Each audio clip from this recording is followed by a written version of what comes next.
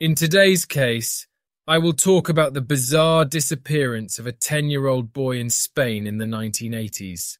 In decades since, numerous theories have circulated as to the circumstances of his disappearance. To this day, no clue as to the whereabouts of Juan Gomez has ever been found.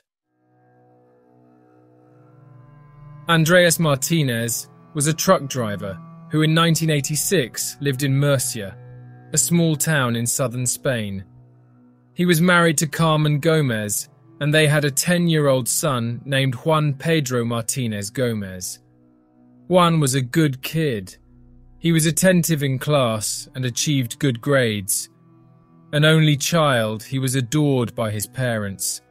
They had a strong bond, and Juan greatly respected his mother and father. On June 25, 1986, Andreas had a delivery to make in Bilbao, in the far north of Spain. The family would travel together. They would refuel the truck in Cartagena, in the south. Their cargo was to be the dangerous liquid chemical, sulfuric acid. At 7 p.m. on the 24th, Andreas, Carmen and Juan arrived in Cartagena to refuel and then headed north, stopping at the city of Cuenca to sleep. They woke up early and continued their journey, stopping again in Madrid at 5:30 a.m. to have breakfast. They continued on their journey, and at 6 a.m. in Somosierra, they were involved in an accident. Andreas was driving fast, approximately 140 kilometers per hour. The truck's mirror collided with the mirror of another truck, which was traveling in the opposite direction. This caused him to turn the steering wheel violently, lose control, and to collide head-on with an oncoming car. The impact caused both vehicles to leave the road. Andreas's load, 20,000 litres of sulfuric acid, ended up spilling onto the road, and most critically, over a nearby family cabin. To really get a sense of how dangerous this all was, let's take a quick look at sulfuric acid and what it can do. Sulfuric acid is a colourless, odourless liquid. It is extremely corrosive due to its high acidity, and it is highly flammable. It not only causes chemical burns to the skin, but also thermal burns due to the effects of extreme dehydration. It is so corrosive that it can react with both metal and stone. Its effects are immediate. The civil guard rushed to the scene of the accident. Their first action was to evacuate the local population as quickly as possible. After the civilians and injured people were removed, the guards focused their efforts on neutralizing the thousands of liters of acid before it contaminated the Duraton River, just a few meters away. The team wore oxygen masks during this process. Sand and lime were poured over the affected area, and after 3 hours of hard work, the guards were able to breathe without masks and properly assess the damage. As the dust settled, police officers began the painful task of identifying the victims. In the truck, they found bodies with broken limbs with broken glass strewn everywhere. There was a significant amount of blood. It was a sad, tragic scene indeed. Furthermore, parts of the bodies were partially dissolved by the acid. Some of Carmen's identity documents were still intact, and when searching the National Register for family members, just shortly before noon, they found her mother's phone number, Mrs. Maria Legaz. The police officer explained that Carmen Gomez and her husband Andreas Gomez were involved in a road traffic accident that morning, and that unfortunately they did not survive.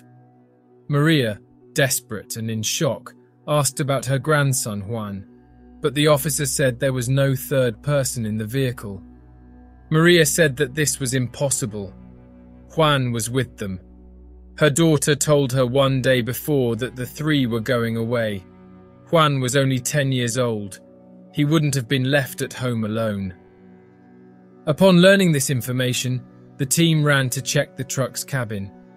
They found children's clothing and cassette tapes, an indication that a child had been in the cabin at some point, but there was no sign of Juan himself. Throughout the afternoon, more people arrived, and in the following days, a helicopter and sniffer dogs were used for the search. But mysteriously, Juan had just disappeared. Investigations into the accident were also ongoing. The hypothesis was raised that the brakes were faulty, but an expert ruled out this possibility after verifying that the braking mechanism had not suffered any defect even after the accident. It was also verified that the tachograph, an instrument that records time, speed and distance, it showed that up until the accident, the vehicle had made 12 brief stops on the road, each lasting from 1 to 20 seconds. Other truck drivers reported that there are no reasons for stops like this. They need to meet deadlines, and stops are very much restricted to just meals and rest. Stopping 12 times during a delivery for a few seconds on a road where there are no traffic lights was very strange. The search continued for 2 weeks until they ended without finding the boy. Because of this, several theories began to emerge.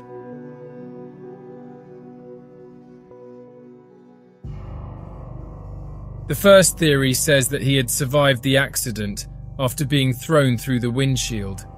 Considering the truck's design, Juan was probably sitting between his parents. He should not have been there, as there would have been no seatbelt available for him to wear. His parents had been found wearing their seatbelts. In this theory, when Juan was thrown from the vehicle, he may have gone to the river close to the accident to clean up the broken glass, then fell into the fast-flowing water and was carried away.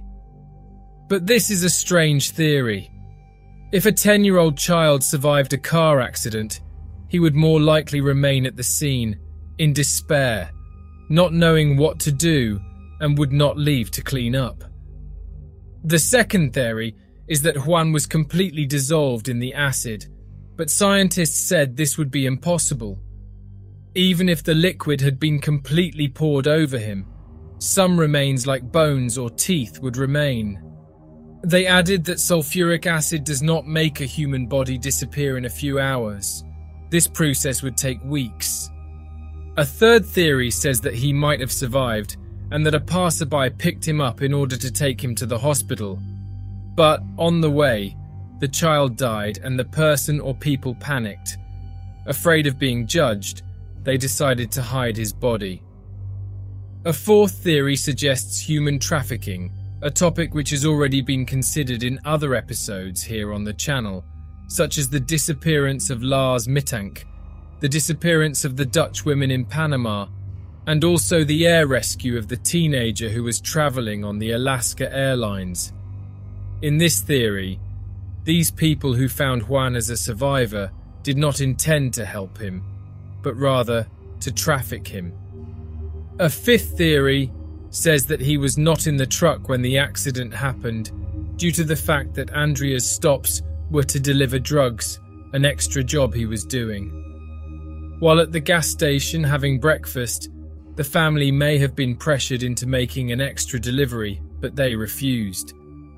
As a way of forcing them, Juan was held by these people until they delivered the drugs. This could have caused Andreas to freak out, causing him to lose control of the truck and causing the accident. This theory of drug trafficking was reinforced in 1987 when a newspaper published an article about the accident, saying that there were several concentrations of heroin in and around the area. If this theory is true, we will never know what happened to the boy. To this day, Juan's disappearance is spoken of throughout Spain. Just talk about the boy from Somosierra, and many people will have an opinion.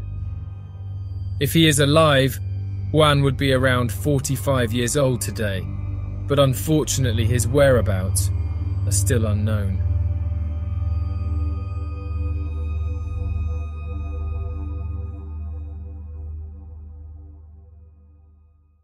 Hey, Você se interessa por crimes reais, serial killers, coisas macabras e tem um senso de humor um tanto quanto sórdido?